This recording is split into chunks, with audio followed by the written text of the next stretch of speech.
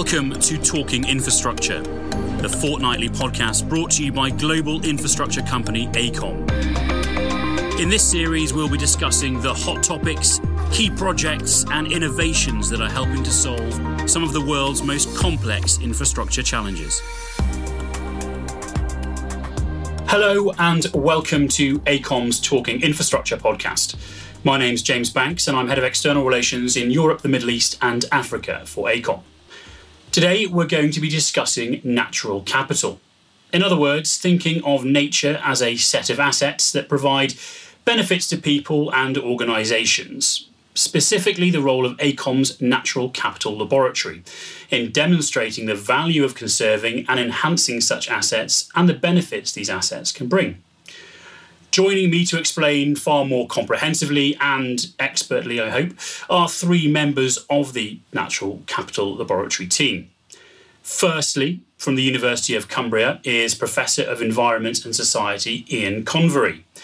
During his 20-year career, Ian has worked for agencies such as the UN, African Development Bank, and the International Red Cross. He believes we cannot understand nature and environmental issues unless we understand societal interactions with, connections to, and perceptions of the natural world. Up next is Adam Eagle. Adam is a lawyer by background and Chief Executive of the LifeScape Project, which, motivated by the significant degradation of the world's ecosystems, was established in 2017 to make a real difference in the protection of the global ecosystem and undertake ecological restoration. And finally, from AECOM is Principal Environmental Economist Chris White.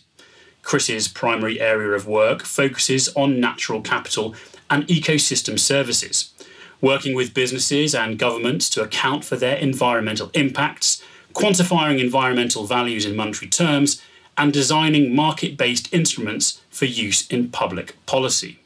Welcome, everybody. Hi there. Hi, Jim. Adam, can we come to you first of all as a chief exec of the LifeScape project? All three of you are actually members of that project. Can you just give me a little bit of background on what the project's all about?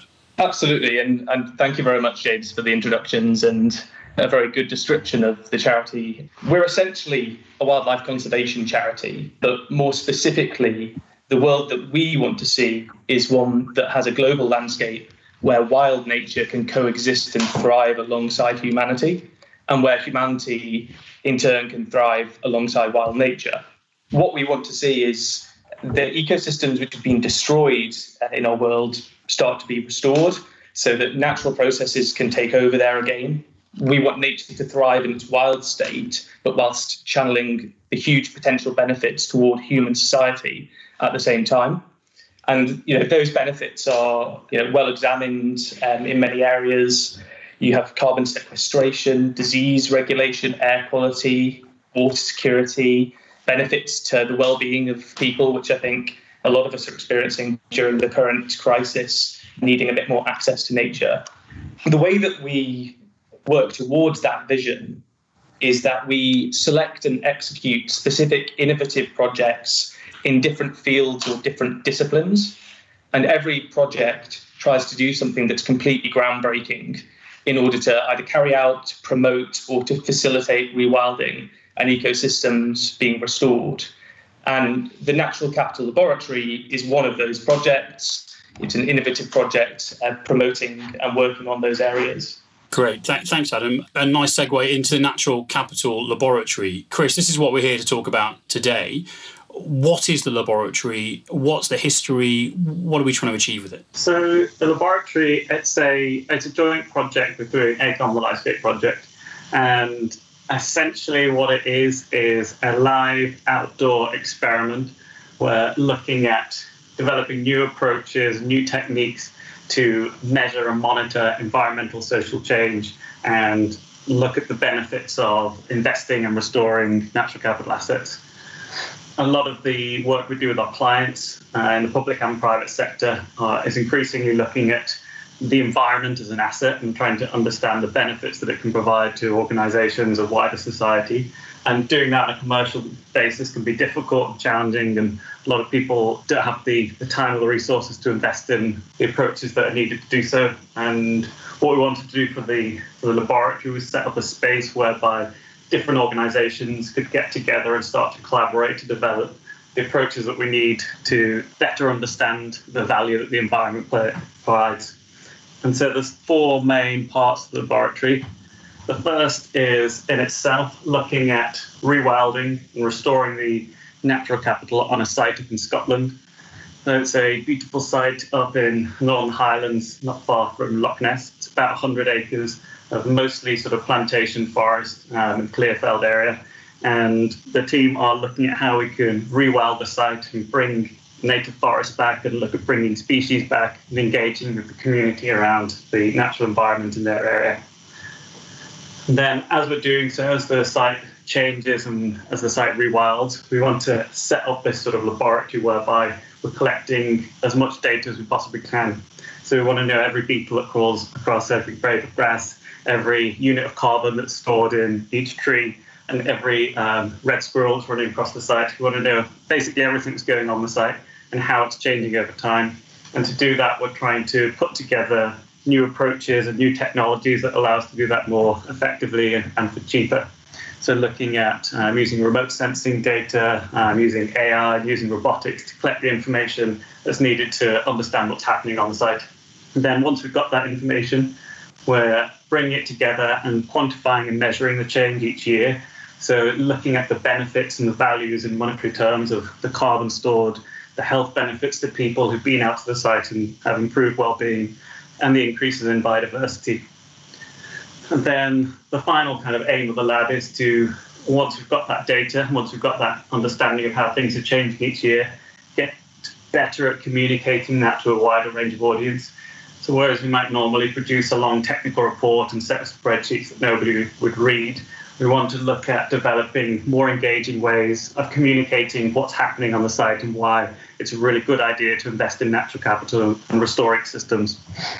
So we're developing a virtual reality system which allows users to look at the site and look how it's changing over time into the future, and also web-based platforms which allow users virtually to visit the site, zoom in on different aspects and find out more of the information about how things are changing and what that actually looks like in practice. If we can try and sort of break some of it down, let's start with rewilding. Ian, what do we mean when we talk about rewilding? This is what I've always wondered. Rewilding and restoration, what are the differences? Are we talking about the same thing there?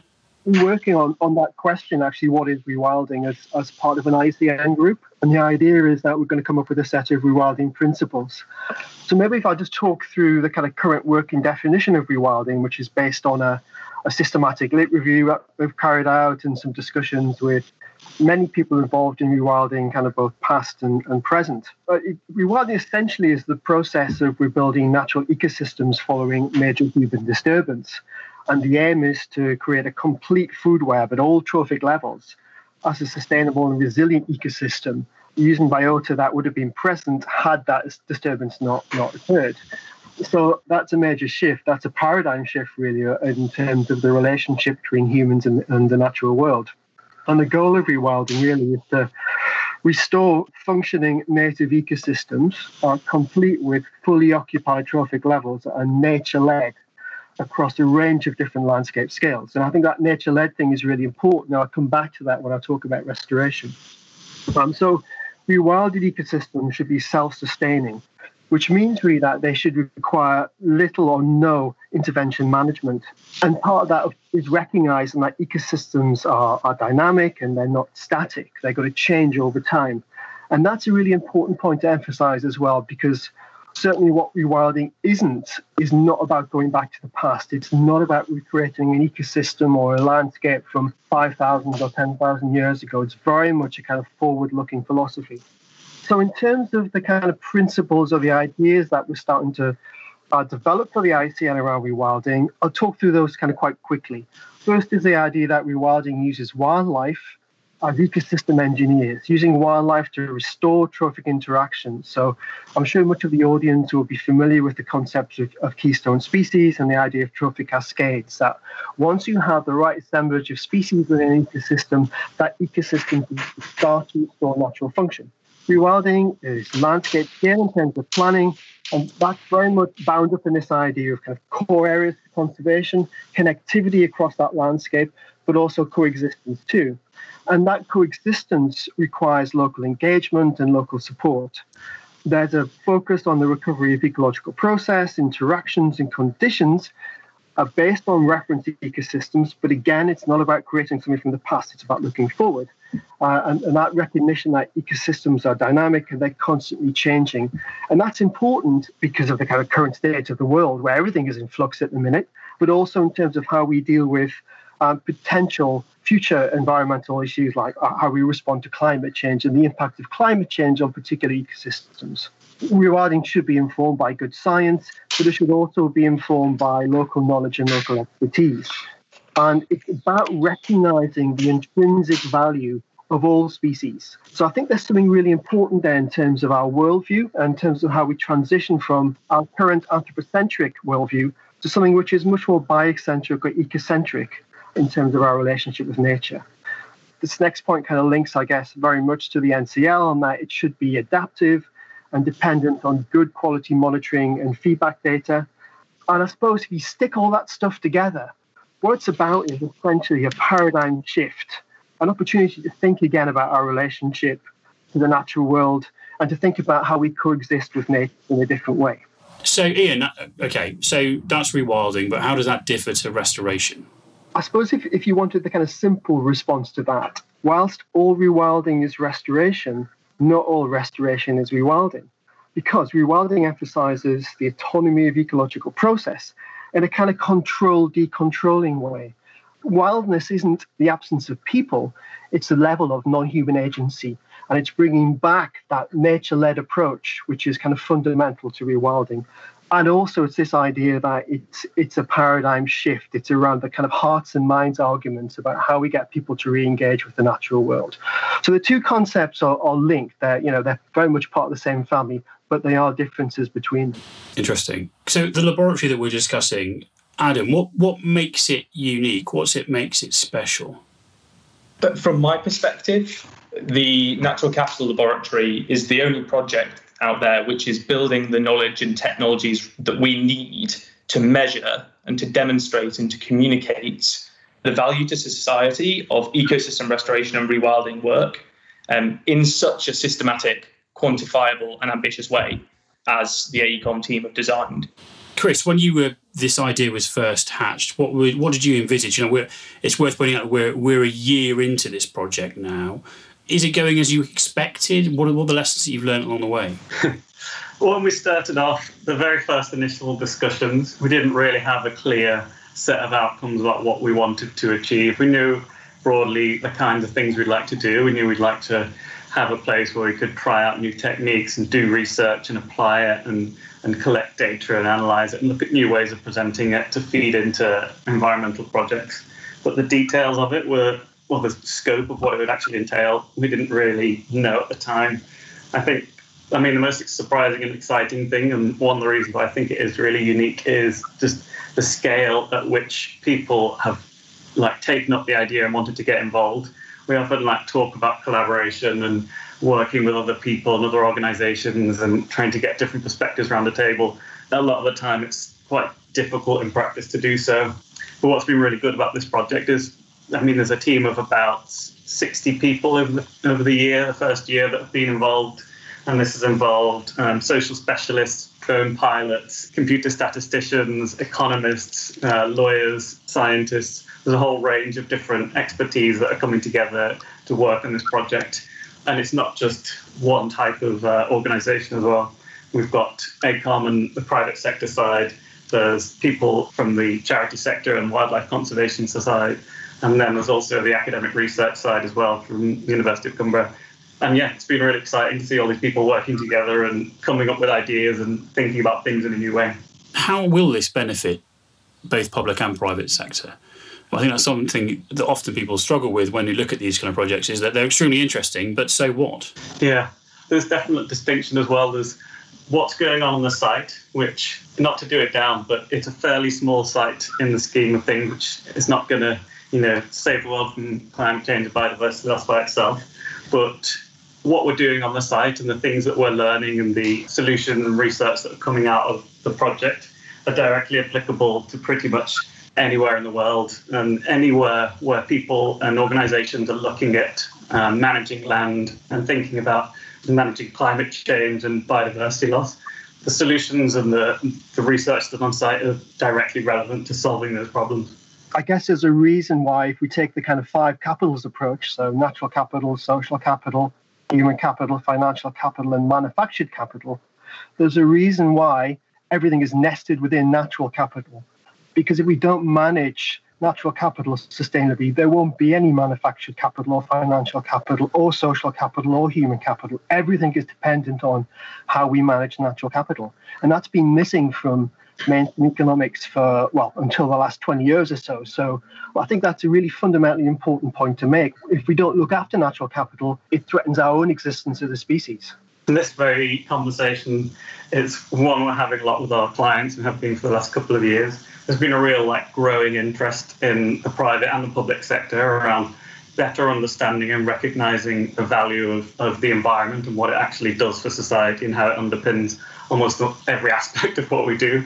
And so in pretty much every organisation we work with, almost certainly every organisation in the next 5 to 10 years is setting themselves a net zero target. And nature-based solutions, so restoring peatlands, planting trees and allowing forests to regrow, are an incredible way of helping to meet those targets, but also providing a whole range of other benefits. And in the UK as well, is another growing emphasis in environmental policy around delivering biodiversity net gain.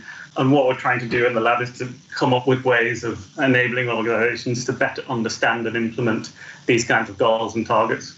What's actually on the land? Adam, if I was to come up to the edge of Loch Ness now and see the laboratory, what would I be greeted with? So the site is a bit of a mosaic at the moment. The rewilding work only began essentially 1 to 2 years ago. And what we have, when I look out of my window right now, I can see an area of conifer plantation. And if I look to the right, down the hill, I can see native woodland on the site. There are some areas of bog. And then there are also some areas which were clear felled prior to the project beginning. And so we have a mosaic of habitat types on site right now. And the rewilding aspect of the project over the 100 acres is to allow the natural processes to return to this site and allow native ecosystems to come back, either through assisting them. So in some cases, planting trees, bringing Scots pine back to the site for the first time in a very long time. And in some cases, allowing nature to do its own thing. And probably at this point, I should point out that the project doesn't actually own the land. That's right. It's been very kindly lent to us. I spoke to the owners earlier today. Sadly, they couldn't make this recording, but we can hear now from them when I asked them about why they lent this bit of land to the project and what they hope the lab would achieve. I'm Emilia Lees. And I'm Roger Lees. My husband and I purchased the property in 2017. We had been looking for a suitable forest project for about 5 years. We were inspired by a number of things, including our involvement with Trees for Life. We had met Alan Watson Featherstone some years ago, and that was inspiring. My husband has always had a lifelong interest in forests, and his involvement in the Lifescape project kind of brought everything together. What was really exciting for me was the enthusiasm immediately shown by Chris and then the wider AECOM team to get involved and to develop the NCL idea. And that took off incredibly quickly, really, with lots of brilliant ideas as to how we might make that work. Well, it's been fantastic to see the inventory of species in terms of flora and fauna that we've already been able to identify, as well as to be able to see how people interact with the ideas of the project itself. and how excited they are by it and how people are into it. They're really into it. Actually, what's impressed me has been the technical side of it, or the technology side of it. I never thought, as we were sort of starting this, that, we'd have things like the drone footage and the 3D work and the idea of a sort of virtual world in which you could see how the property is going to look in 30 years' time. Those sorts of innovative ideas are great to see. And recently we had demonstrated to us the software and the way the information gathered already is being presented in a really accessible and fun way. And that's great to see that we're so far on in such a relatively short period of time. Chris, if I can pick up on what Roger was mentioning there around the innovation, what are we doing in the laboratory? What are these, you mentioned drones, virtual reality. What are the benefits of bringing these innovative techniques to this project? I think one of the main emphases, and one of the areas we've been particularly concerned on, is making things more cost effective. There's an ongoing issue or challenge facing biodiversity and managing natural capital assets is that it can be really costly and expensive and challenging to get information and measure change over time and look at how species or habitats are doing. And this is particularly the case if your site's in a remote area or a kind of an unsafe or dangerous area, which a lot of kind of like wilder areas are. So one of the things we wanted to do particularly is try and come up with ways where you can collect this information and analyze it and process it in a much cheaper and much more cost-effective way. I think one of the big challenges we've been facing, particularly at the moment, not being able to leave the house, is how you can collect data from your computers and not have to send people outside into the field to collect information. And we've been working closely on using drone technology to fly over the site and record what's going on above and below ground, different sensors, and then putting that into computer models so you can see the site and look at how things are changing over time. And then also looking at satellite data, which is it's getting cheaper and cheaper and ever increasingly more accurate and updated more quickly, and developing processes and algorithms that can take this information and give you an almost live, updated picture of what's happening in areas around the world. I mean, the main area of innovation has just been trying to come up with ways where we can take a lot of technologies which are used in other sectors, and large infrastructure projects with large budgets often deploy these technologies. And what we're trying to do is use those in environmental projects to make these more feasible for organisations going forward. Ian, how does this help with the work that you're doing at the University of Cumbria? How does this feed in? This is kind of cutting edge stuff in many respects, in that natural capital is very much a new and emerging concept. It's really important that our students are able to engage with these ideas and test these ideas out. So that's all fantastic. I think as well, it's a really useful case study in terms of how you restore a site and how you move from restoration through to rewilding. And I think at the minute, the site is very much at that kind of restoration stage. It's been human-led to enable nature. The idea of rewilding is that we flip that and the site ends up being nature-led and human-enabled. And that transition, I think, would be really interesting to kind of watch almost in real time, actually, in terms of how the site evolves over time. I think the other thing as well is that John Lawton wrote Making Spades for Nature, the Lawton Report in 2010. There was a lot of talk about landscape connectivity and networks.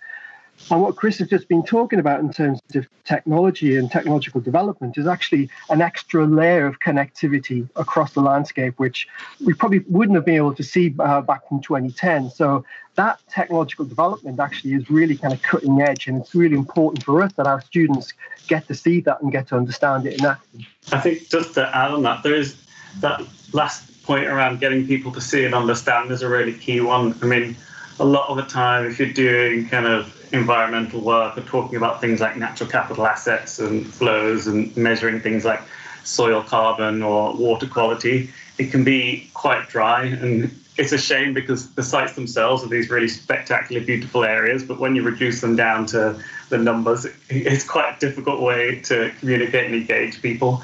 And a lot of what we've been trying to do is try and make this information much more accessible to people so that you can communicate what it means to restore a site and how carbon filters through the atmosphere and is stored in different types of vegetation, and how your land management decisions that you make today and how you decide to interact with land and nature will have huge implications for what the future landscape is going to look like.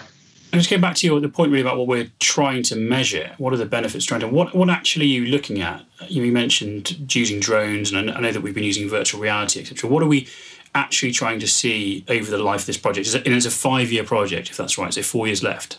Yeah, that's the plan. Although, I think this project is probably going to kind of run and run. We've committed to 5 years, but in reality, it's going to take quite a while for the forest itself to come back. So the principal idea of what we're doing in year 1 was to try and get a baseline picture of what the site looks like now. So we wanted to basically look at what habitats were there, what condition they were in. So looking at things like soil quality, water quality, air quality, what species are using the site and where they were moving. One of the things we did was fill the place with camera traps to see what animals were there. We've got some great footage of red squirrels and pine martens and badgers, and taking that information and trying to understand which parts of the site are important for biodiversity. And then also looking at trying to quantify some of the benefits that are coming from the site already. So we've been looking at measuring how much carbon is stored each year by the vegetation. We've been looking at how the site acts as a sort of natural sponge to absorb floodwater during times of flooding. Looking at how it can help to filter out pollutants from the water and from the air as well.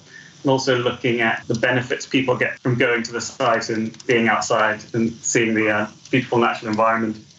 And this sort of like social interaction with human side, I think, is really important. One of the areas we've been doing a lot of work on is around understanding sort of social capital and how interactions with the environment and with other people on the site and on the project has generated benefits in terms of skills development, learning opportunities, creativity, inspiration. One of the things we did early on the site was, because we often talk about how getting involved in this kind of project or being outside can be really good for your health and well-being. What we're trying to do in the project is get real kind of quantitative data that we can measure that impact. So we covered everybody, went to the site in sensors and monitored their heart rate and pulse rate and blood pressure and asked them how they were doing 5 times a day. And we did that while they were at the site and also before and afterwards when they were in their office and at home, just to see whether there was any evidence that things changed.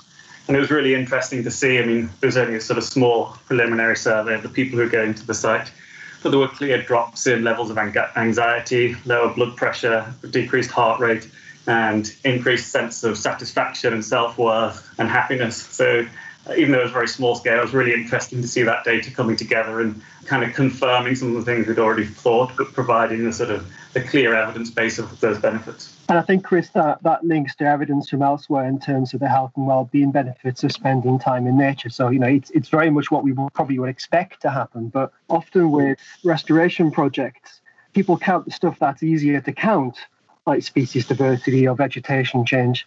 And they don't often count the things that are difficult and tricky, like how people feel or perceive about site and site changes and the aesthetics of site. So I think it's really important that part of this project is about that kind of social interaction and finding ways to capture how people feel about the site as the site develops.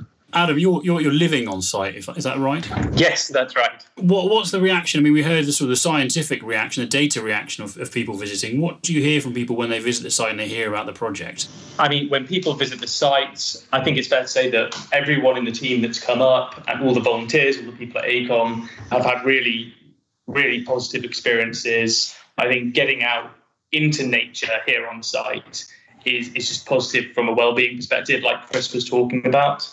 The level of excitement that we've seen around the project and the concept of having this living laboratory has been really, incredible and has blown us away over the past 12 to 18 months as the idea was developed and then is being implemented. We've seen organisations from all over the UK, even all over the world, reach out and want to be involved in watching or helping to develop the technologies to measure and then communicate the natural capital changes on the site. So from a natural capital laboratory perspective, we've had really incredible engagement on it. Chris, going back to something that Roger said about the web tool, the web platform that we're developing, can you expand on that? This is helping with communicating a lot of the benefits and a lot of the findings, is that right? Yeah.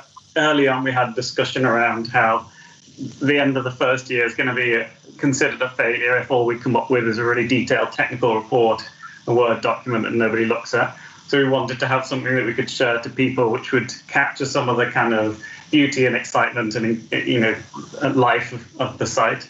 So what we've developed is a web platform which you can access it anywhere. So anyone can log on, have a look at what's going on the site. And then through a very simple system of like menus and a Google Maps type interface, you can explore around the site. You can see what's going on in different habitats. You can learn more about where the species are located. You can learn where the carbon's being sequestered. And you can use that information to kind of understand what's happening and look at the progress of the site over time. So in one example, we've been flying drones over the site in a fixed path. So every season, the drone pilot goes up beginning of spring, summer, autumn, winter, and flies the drones around the same paths. And then that footage has been put together into a sort of time-lapse footage. So you can watch in real time how the seasons are changing over the site over the course of the year. And then over the course of the project, you'll be able to watch the same video and see how the habitats are changing and what things look like when we talk about planting trees or restoring native woodland. You'll be able to see very visually what it actually looks like as woodland restores or peat bogs improve or what that kind of thing looks like. Just to add what Chris said, I think that goes to one of the key things about the project from Lifescape's perspective, which is allowing society, whether that's individuals, whether it's governments or whether it's businesses, to understand what the benefits, what the natural capital on the site actually is. And the AECOM team have been developing these incredible ways of demonstrating that and communicating that. And then that allows society to take that natural capital, those benefits flowing from this sort of project, into their decision-making processes as we progress as society.